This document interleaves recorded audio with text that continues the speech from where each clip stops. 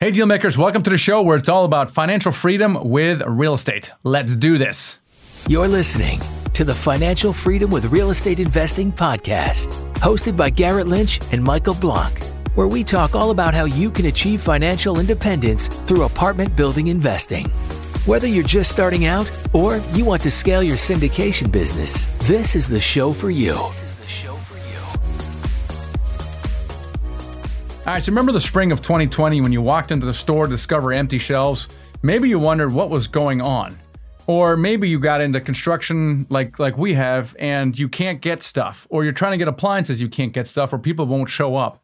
And our guest today knew exactly what was happening and why. And we're going to ask him because he's a supply chain expert. He's also a syndicator. So today's podcast is going to be super interesting for behind the scenes look of what went on and what we think is going to happen. Before we get to that, I want to give you a shout out to Fernando from New Jersey, who left us an iTunes review for the podcast. He says, fantastic podcast. So glad I found it. Michael Blanc and Garrett Lynch do a really good job interviewing their guests and getting useful info from them. I highly recommend it. I also want to give a shout out to our first deal maker, Brock Mergist and Michael Keller. They closed on a 384 unit deal in Daytona, Florida for $43 million, and they raised 12.2.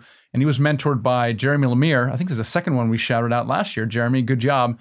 The bottom line is our students are still doing deals, and they have been doing deals in a variety of different markets, and so can you. So check out our mentoring program.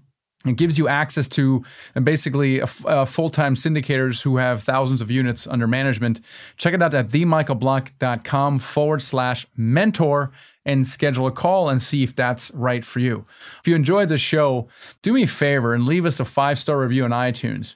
Now, we do our best to provide you with a lot of value, and if you think it's been worth it, please give us a review because iTunes then shows more people the show, and we feel like we can help people become financially free with real estate. So if you're in a position to do that, that would be awesome.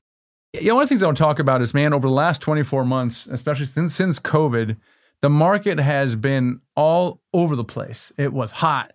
Then COVID hit and it came to a screeching halt. And all of a sudden, prices are back. Now all of a sudden, they're down.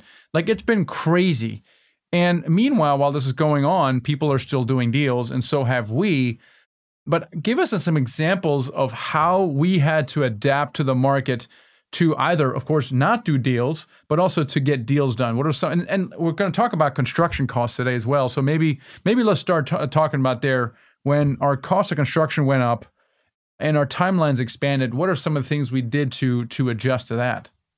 Yeah. So on the deal side, it just depends on kind of where you're at as a company. And so there were some deals we looked at, we're like, hey, we could get a couple wins here. Let's try to take it out and see what we can get. And as time has gone on, interest rates have gone up further, we've had to adjust our pricing expectations to kind of meet the market. And realistically, it has come off, but it's like, does it make sense? Do you sit on some of these? Do you sell a couple? Do you hold? I mean, it's all speculation based on where you're at with your assets and what you feel comfortable with. I think that there's dual tracking, both getting term sheets on debt and then also seeing what someone would pay is a really healthy option to put yourself in the best position. So if something falls apart, you got a backup and vice versa. And so with regards to the actual construction side, the other issue that we've seen or we've had is costs of construction went up. And so you can't spend the same amount of dollars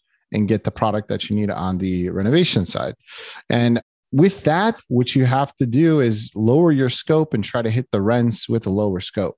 And in doing that, we found because inflation rose so much, a lot of our initial projections on the rent side could be met with lower scopes. And that was one way that we were able to pivot around some of these issues. And then on the lease trade outs, just get a higher dollar amount.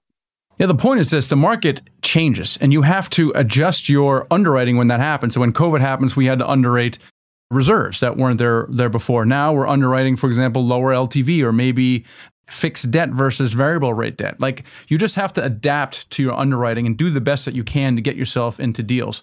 And I think that's the key to successful investing, is to be flexible. If the strategy still works in the market you're in, which it does, then how can you get into the deal? How can you protect yourself from what might be coming? And you do that by being conservative in your underwriting.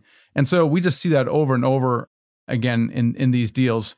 So today we have a conversation with Jeff Davis, and What's cool about him is he's a logistical expert, works with large international companies, has insight into the behind the scenes of what's been going on with a lot of these logistics and supply chain issues. But he's also a syndicator. He currently owns just nearly about 1,000 units. So his perspective from not just a supply chain perspective, but the impact on multifamily is awesome. So let's get right into the conversation here with Jeff. Jeff, welcome to the show today. Thank you so much. What an honor. So you're not only a syndicator, you own nearly 1,000 units yourself, but you're actually a logistical supply chain expert. Tell us a little bit about your professional background, and then we'll get into kind of your syndication background. Absolutely. I'm born and raised in New Orleans. So I was married in June of 2005. Hurricane Katrina hit in October of that year. And so from there, we moved into Houston, Texas, and I just went door to door looking for a job. And that's how I got into the logistics business. I got into a desk level, just data entry job. And I learned the business from the ground up to now. I really liked working with customers and figuring out problems and solving problems. And now that's what I do.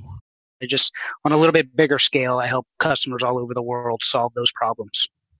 And I'm sure you'll get your hands full. Why did you get started with real estate, and what did that look like in the early days? What was your strategy?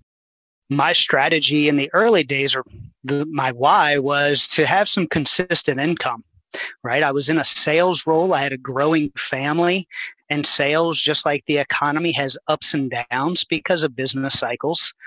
And what I did know, what I learned, was that having some rental income would provide some stability for my family.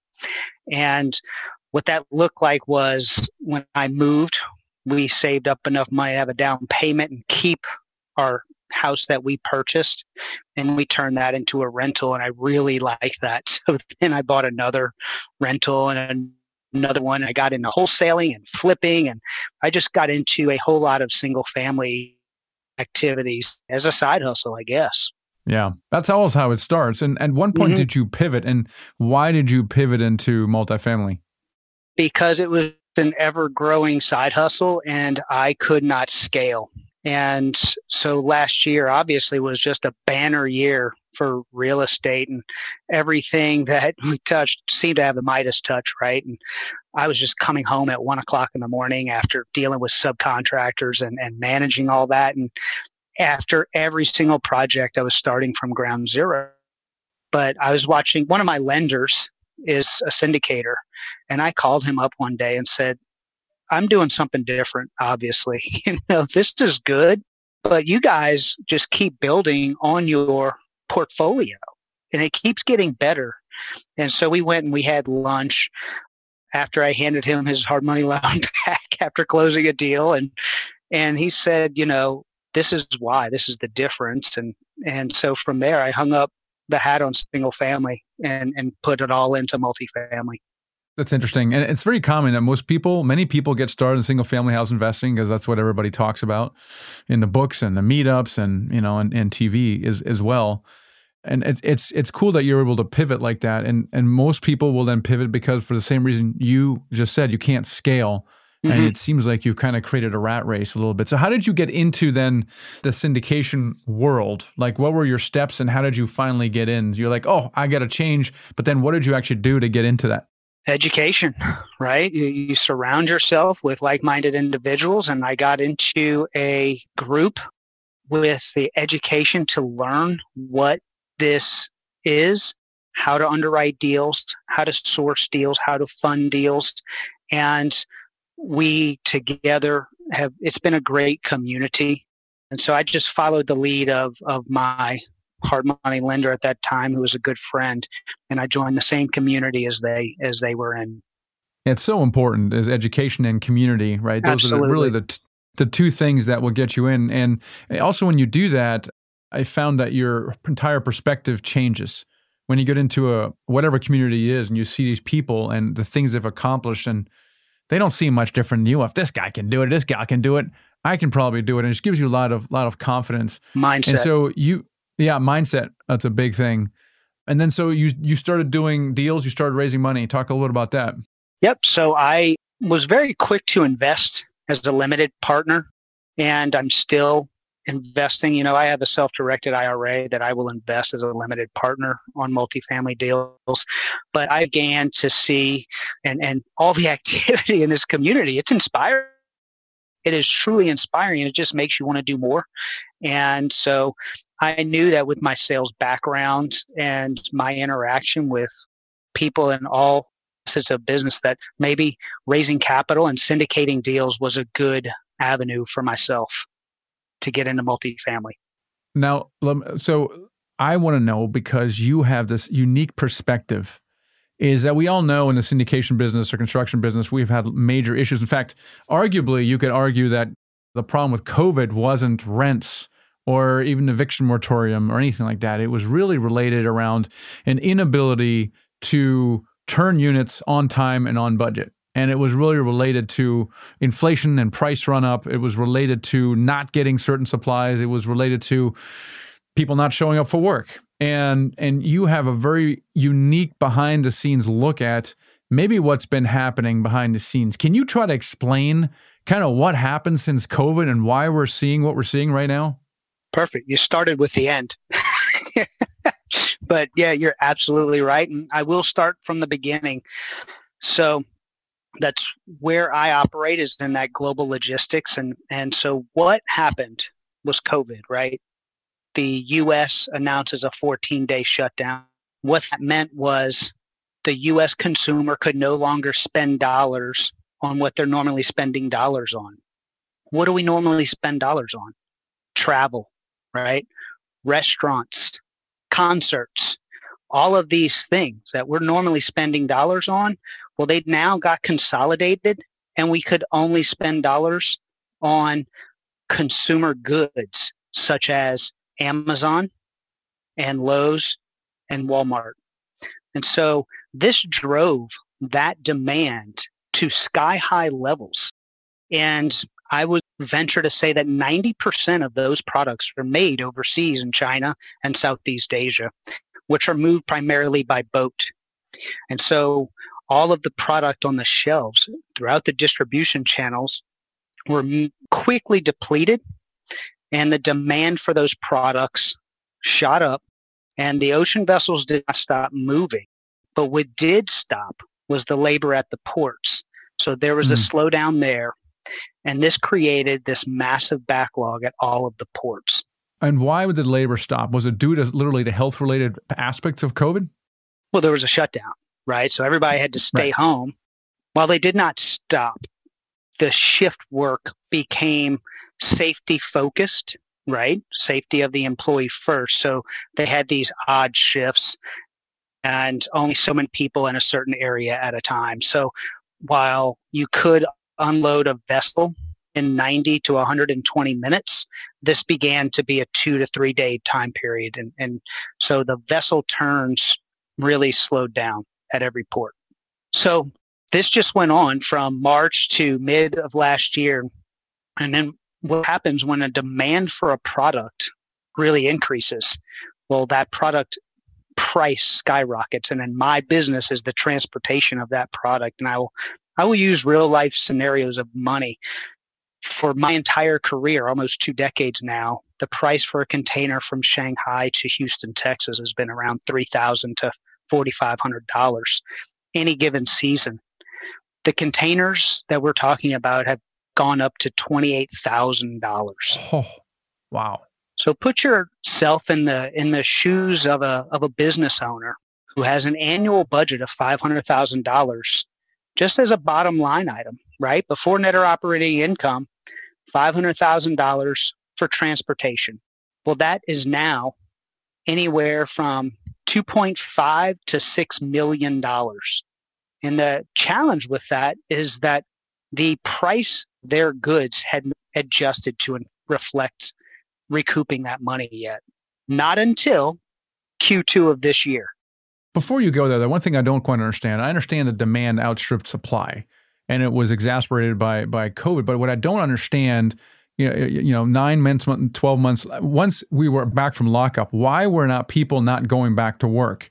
Why didn't it normalize to what it was before? Is it because the supply was so sky high? Is it a combination of people not going back to work, or why did that not go back to what was more normal? Well, you'd have to be a little bit more specific about industry, right? Because I know that where we're at here in Houston, I think that the restaurant industry is still having trouble. And aside from that, it has to do with pay, so from a labor perspective, it's more aligned with pay. Let's do logistics, like the example you just talked about, right? So the container went from $4,000 to $28,000. Why in the world is it still this high? Why didn't it go back to $4,000 when everybody came back? And theoretically, things normalized, but they didn't. Yep. So let's go back to Q2 of this year. Those containers were still moving at that level. Companies are still paying this amount of freight. And the reason is they want that product on the shelves to sell to the consumer. When did inflation become a news item? Inflation became a news item around May, June. That's when demand stopped. And I will tell you that May container prices were this high. June, they dropped 50%. So I was beginning to predictions that we would be at pre-COVID levels by November. As of today, we're below $6,000. So you made a fantastic point is why haven't they? Takes a little bit of time, but those prices are catering right now, and it's peak season. This is normally a time where prices are rising because these retailers have to get prices, their inventory on the shelves for what? Black Friday. Product's already there. Yeah. So why does it feel like, at least on the on the construction side, that hasn't really been like a reset on that side? I don't know if it's labor. It seems like materials should be coming back down, but I haven't seen any relief yet, at least on the increase around any kind of construction project. And so why is that? Because you're going to look at about a 6 to 12 month lag before these prices hit all the way through the distribution channels, right? All the way through last year. While these transportation costs were being burdened on the business owner and the businesses and not passed through, now all of that inventory is absorbing those costs, those increased labor costs overseas, the increased transportation costs, the delays. That's what's sitting here in the distribution channels. Well, now as the prices come down, we're going to have another 6 to 12 month lag before it flushes out and flushes through. So you should start to see that in about 6 to 12 months. So you're thinking that on the supply chain, at least, it will go back to pre-COVID levels? Is that what you're predicting? On logistics, we're seeing that trend down in the next month or two. Yes. So then your only cost is going to be, that's still going to probably stay up on the construction side. So you got materials and you got labor. Labor is probably not going to decrease. It might, but there's still the inflation demands on people to, they have to spend more for things. So in general, and people are used to making more on the labor side. Potentially, we've had issues on both the labor and the material side, but I'm just curious, what's your take on that side of it? You look at the double whammy effect of what's happening between the market dynamics of supply chain and it just working itself out, right? The kinks working itself out. And then the Fed going so aggressive, rising the interest rates. They are not shy about it, telling everybody they're going to do it again before the end of the year. And so the Fed is, Jerome Powell's really attacking the interest to slow down that. And he was very outspoken about the fact that while people are enjoying these higher wages, there's going to be layoffs to be felt. And I think that will deal with that wage issue that you're speaking about. If you're interested in passively investing in multifamily syndications, we'd love to hear from you. Go to nighthawkequity.com, click the join button, and join our investment club. Fill out a short form, and then you can have a call with us, and we'd be happy to share with you some of our upcoming investment opportunities we have. That's nighthawkequity.com. Talk to you soon. So higher interest rates, obviously it affects real estate, affects your mortgage, your debt service, things of that nature. But how do you think these higher interest rates are going to affect the supply chain that we're talking about here? Is that going to create issues, or are you still going to normalize itself out? Yeah, capacity eases congestion. one of the big problems with this supply chain issue was the amount of congestion at your major ports, such as Long Beach and New York. And right now, in Charleston and Savannah are experiencing some congestion. So as demand decreases, the congestion is going to open up. And so these supply chain issues will, again, that's going to facilitate the ease of some of these burdens. And this is kind of what the Fed wants to do. Their idea is that they're going to drive up interest rates to lower demand. That's kind of the idea, right? People can't get as much cheap money anymore, therefore they can't buy more stuff, and therefore that will ease supply chain issues at the ports because people are going to buy less stuff. Right. That's the goal, is slowing up all this cheap money that's been going around and put the brakes on this economy or put the brakes on the inflation. I don't believe it's their intention to hurt the economy. It's their intention to stop inflation, which is getting really out of control. Yeah, but they probably, we've seen them mention, or like if it goes to a recession, well, oops, like that, like we've seen Powell say something similar to that, right? He did say that. He said it's very likely. Yeah. But it's a dose of harsh medicine. Yeah. And in that specific thinking about that, some people are going to be really scared. And there's also, a ton of opportunity in that side as well. Depending on where you're kind of sitting going into that situation in general. But yeah, I think that at least on the construction side, hopefully, that reset happens to a degree where it makes more sense. There's also one thing that's happening on the new builds.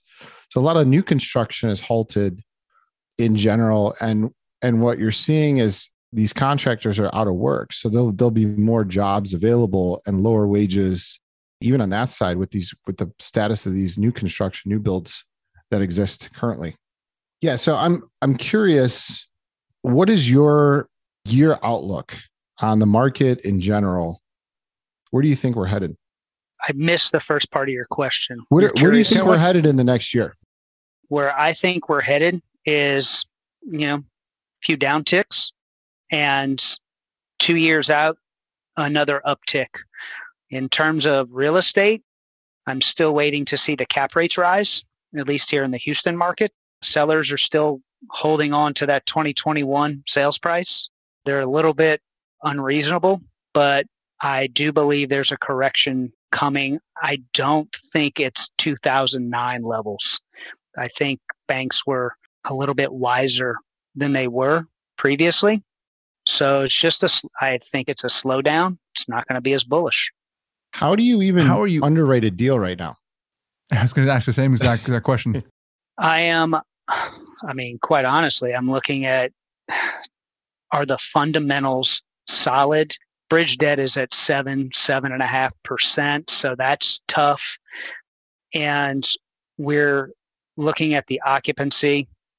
Is it strong? What are the income levels, the median income in the area that we're writing? Because we believe that specific areas are going to get hit harder in the recession than others. So what is the risk profile of the property and where it's at? So specifically on that, I'm just curious, are you looking at deals more so with agency loans, potentially with fixed rate debt, over bridge loans? Because you could do it either way. And then what are you kind of forecasting as even an exit cap on these deals? Because that's really tough to manage everything. Obviously, the cap rates in general are up, but maybe not up enough. I'm just curious, anything that specifically you're looking at on that side? Yeah, I'll think about 3 that we wrote offers on over the past 2 weeks. There was 2 of them were loan assumptions. So that's very attractive. Smart, yes. And I'm going to be honest, I think they're coming out a lot more, where the creative financing is becoming more and more attractive. 2 we made offers on, they got rejected. They're still wanting the same price that they wanted quite literally a year ago in September of 21. And this last proposal we sent out this morning was for a loan assumption or new debt. And believe it or not, the new debt would be better because the equity raise was less. But you hit the nail on the head. We prefer agency debt. Agency debt would be nice because it's fixed. My only concern there is the prepayment penalty if we wanted to leave earlier, right? In 3-4 years, market swings and that could have an effect. Yeah. You're really seeing two scenarios that are playing out right now. Well, really three. So one is the assumption, like Jeff mentioned there, then you've got basically a 50% down payment on an agency loan of some sort. It could be variable or fixed. Maybe it's literally 50%. Sometimes there's a prep equity piece you can throw in there, but it depends if you have those kind of relationships or not to help offset that 50%. But you're seeing a lot of 50%ers right now, which is crazy. And then you're also seeing the other side of that is bridge debt, but people are shying away from bridge debt more often than not because it's so expensive. And it's putting people in a position where they're maybe a little bit more at risk and they have to deal with the interest rate caps, which are just completely blown out right now and cost crazy amount. So it's just overall, it's more expensive to go in and do a bridge deal. Where I'm seeing people compete on deals right now, they're really, a lot of people are competing going in with the agency, and sellers still haven't really come off their prices that much. Like you said, they haven't really realized, hey, this is over necessarily in bulk. So, we'll see how that shifts into next year, but it's always good to hear a perspective as to what other people are seeing out there as far as how they're underwriting deals and how they're approaching it. We don't pursue heavy lift value add. I don't have the infrastructure to do that. I'm curious how those projects are being underwritten right now. The value add. So you guys don't do value heavy add? Lift. Heavy lift value add.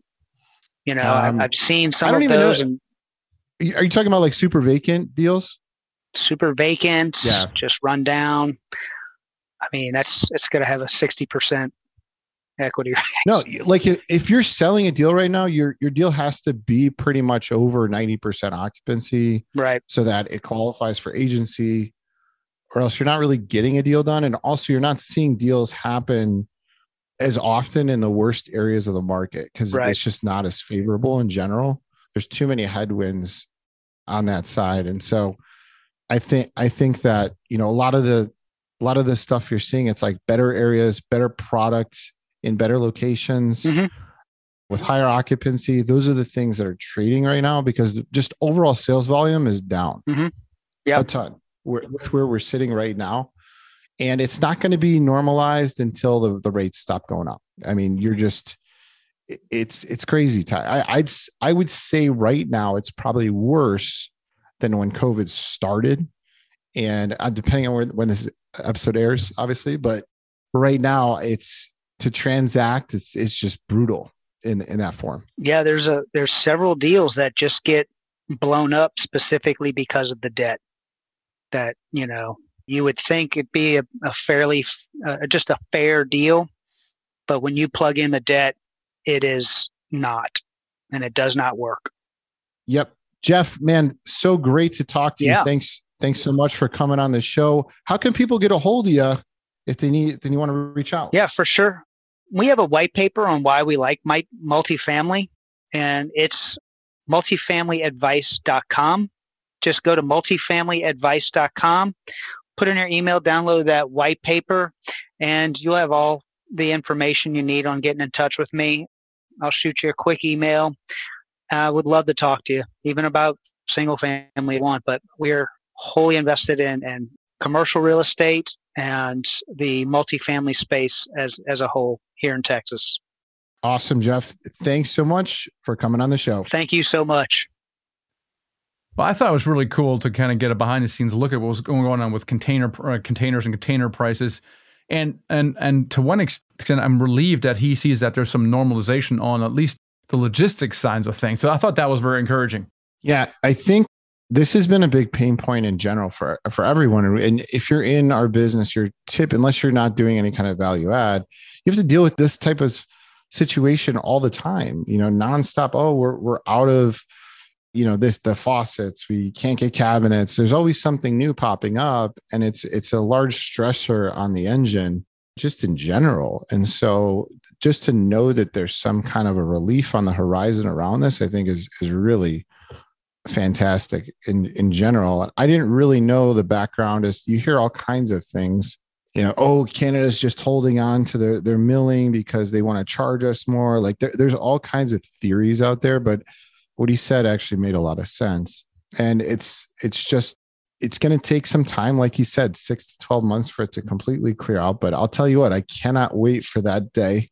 And, I think just the drop in costs, alone, that's just going to help a ton. Now, the thing I'm curious about that I don't understand 100% yet is what's going to happen with the labor, but, we'll see.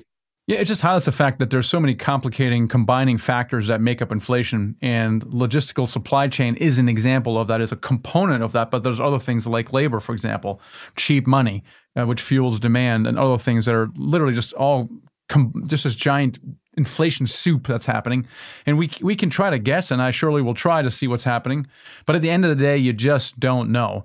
And like I said earlier in the intro, what we can do is basically try to anticipate what's coming, build in enough margins for error to accommodate various different scenarios.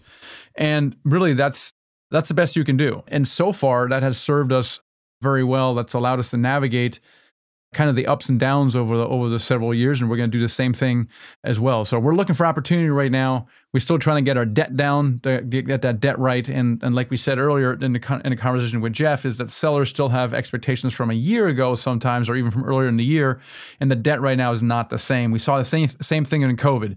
So it's just a matter for it to normalize a little bit. And I do believe that once the Fed stops raising interest rates, probably end of the year, even if it's 4%, just a simple act of not raising interest rates will allow the markets to stabilize at whatever new level. And I think that's going to open up some opportunity as well. So look forward to that. So anyway, I hope you guys, the big lesson to me is, man, stay in the game, stay flexible, adapt, and stick to your underwriting and really adapt to what's going on in the market right now. So hope you guys find it inspiring. Let's get some deals done. Talk to you later. Thanks for listening. Take the next step toward financial freedom by checking out our Freedom Vault, where you can find free resources to help you with apartment building investing. Whether you're an active investor just starting out, or looking to scale your syndication business, or looking to invest passively, head over to themichaelblanc.com/vault to gain access to our Freedom Vault.